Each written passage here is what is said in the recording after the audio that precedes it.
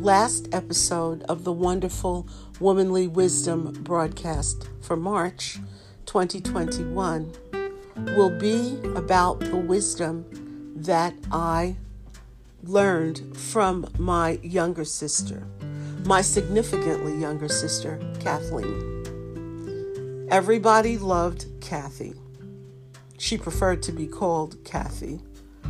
And they loved her for some very good reasons, as you'll see in the portions of the podcast coming after this one. She was my baby. She was born when I was 9.5 years old, and I prayed for her. She was the sister that I wanted so desperately because I was surrounded by brothers, foster brothers, male cousins.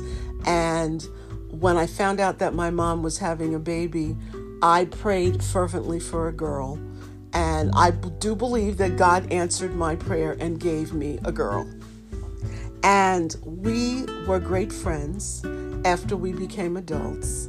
Of course, while we were growing up, I was always the much older and she was always the much younger, but she was like my little caboose. I took her absolutely everywhere with me. Whether it was booster practice after classes in high school, or whether it was bike riding on a Sunday in Central Park while I was in college, whether it was to the beach with friends, my sister was always with me.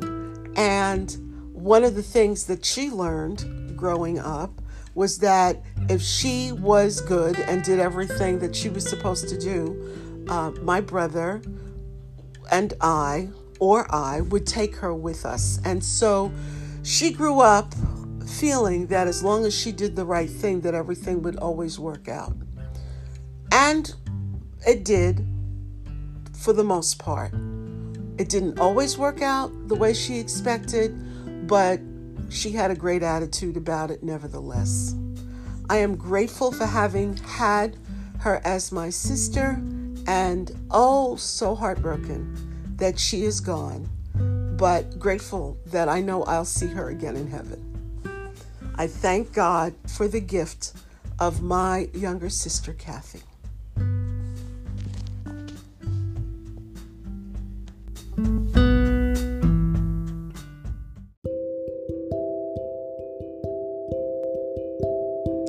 Kathy was my junior by 10 years, and so I remember her being born, I remember her growing up years, and I was looking forward to moving to where she lived to retire so that we could be closer together, but God saw fit to let things go another way.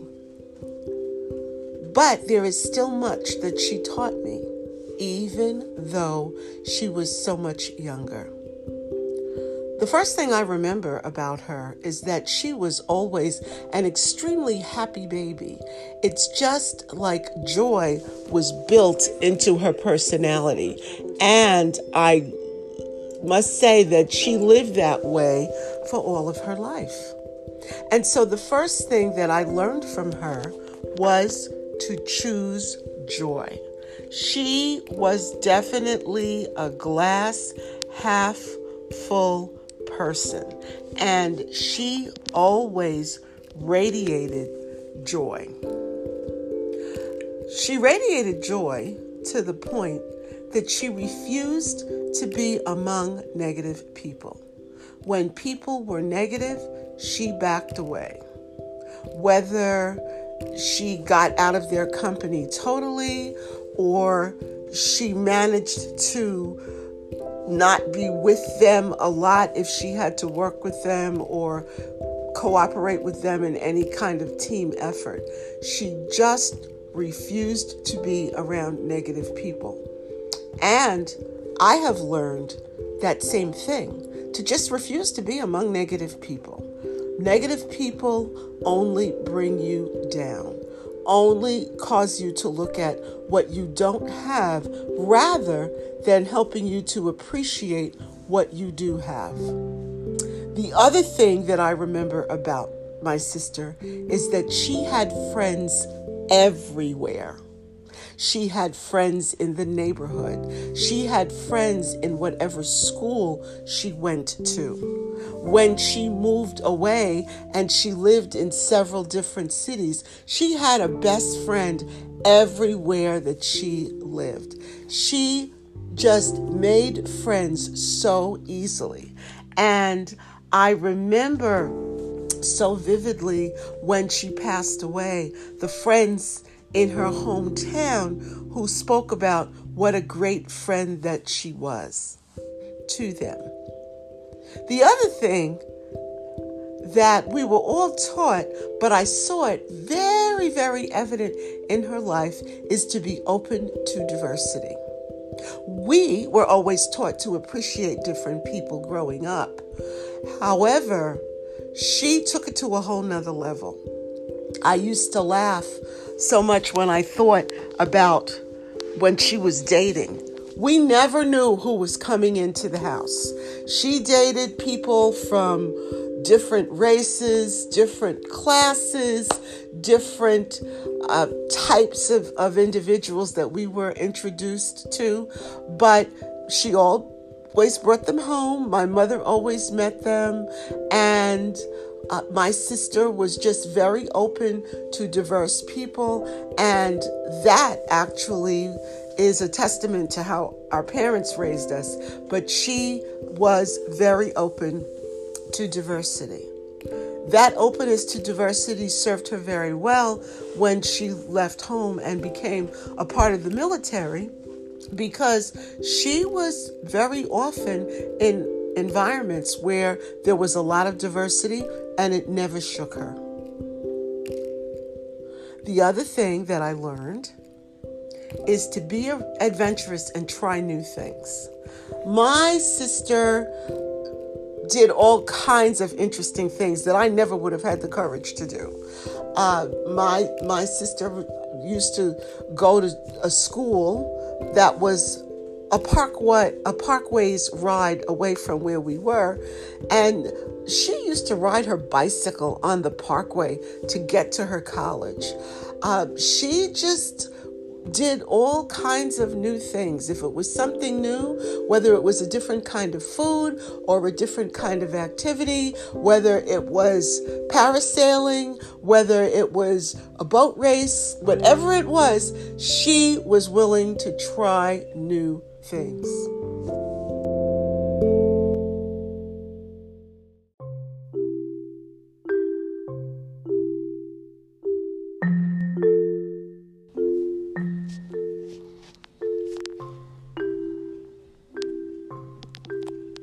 The lessons continue. There's still much more that I learned from my sister. One of the things that I loved about her was that she loved fiercely, especially her family. I saw it most markedly when she became a mom. She loved her children fiercely. She knew who they were. She knew the good things, the bad things. It did not matter. She loved them fiercely, and she was tremendously loyal to them.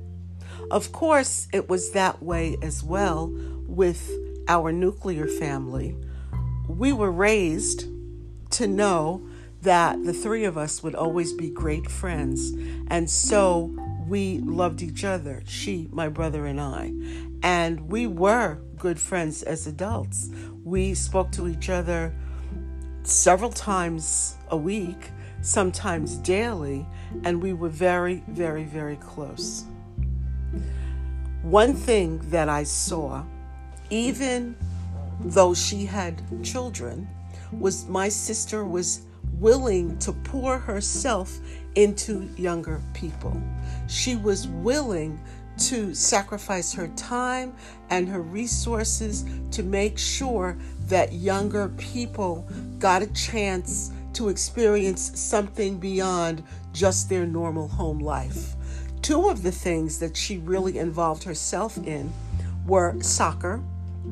she became involved in soccer when her girls started to play. And at one point, she became the commissioner of one of the soccer leagues. She was the commissioner for the primary years, the children who were in the very early years of soccer. And even after her youngest daughter went to college and graduated from college, she remained the commissioner for that soccer league. The other thing is that she started a technical bowl, a tech bowl for children of all ages K through 12 in her city. And she poured herself into that. She poured herself into that to the point that when it was time for Tech Bowl, I was even getting online and looking for different challenges and questions for the children to help her out, because she was so enthusiastic about it that I just absolutely had to get involved, even though I lived 2,000 miles away. And even though she never asked me, her enthusiasm for helping these young people learn how to be proficient technically just rubbed off on me, and I got involved. The one thing that I learned from her is to take time to relax a bit. They used to have a gathering in the city where she lived that they called it's 5 o'clock somewhere every night. And some of her friends would just get together and they would hang out a little bit at the end of the day just to unwind, and on a Friday to unwind from the week. And she taught me that I need to remember to unwind, that even though life may get tense, life may get tough, it's still important to remember to unwind.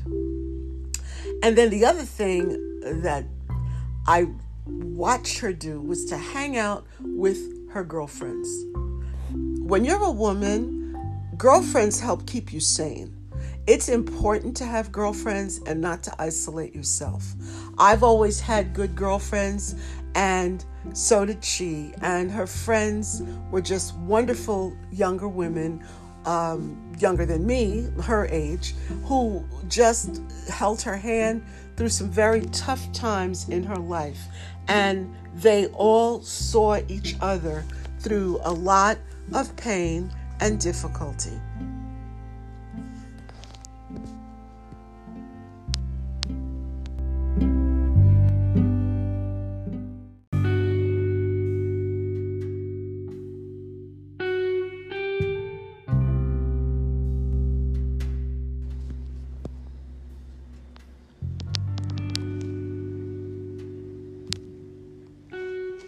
And finally, the last two lessons that I learned from my beautiful baby sister were, I think, the most important. And they were, the first, just because one part of your life is tough, don't let it spoil the rest of your life. Although she was the cherished family baby, my sister's life was not always easy once she left the nest. And despite that, she maintained that happy countenance, and there was always a good part of her life, and she would focus on that good part and not let the difficult portions of her life or seasons in her life taint what was good and beautiful. She suffered through some really hard times, some difficult rejections, and she still would put on that face, and she would smile, and she would look to the things that were good in her life and focus on them. And then the very last lesson that I learned from her was this quote: better to ask forgiveness than permission. Now, you might say, what does that mean?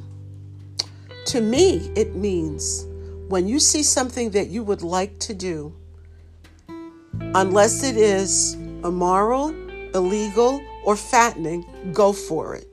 Don't worry about what other people think. Just go ahead and do it.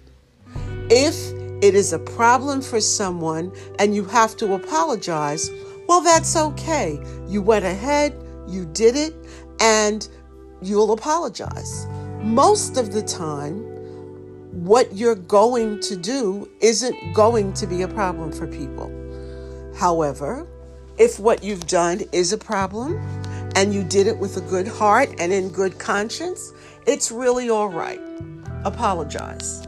Because when you wait to ask people for permission to do something that you really want to do, it short circuits your growth. It short circuits your ability to have joy. It short circuits your ability to live freely.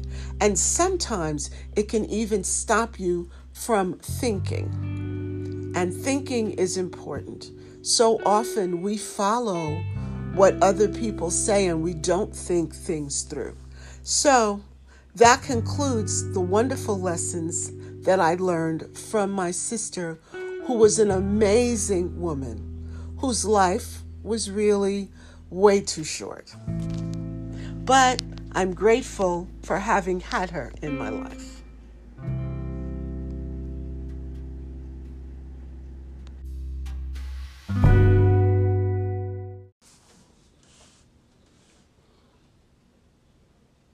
Well, I hope that this first month of the Wonderful Womanly Wisdom podcast has been a blessing to you. And I look forward to continuing in April. In April, we'll be speaking about wisdom from women in the Bible. After all, Easter falls in April, and what a great way to take a look at some of the wonderful womanly wisdom that is absolutely timeless. I hope that you'll continue to join us in April for the Wonderful Womanly Wisdom podcasts, and I look forward to them being a blessing to you.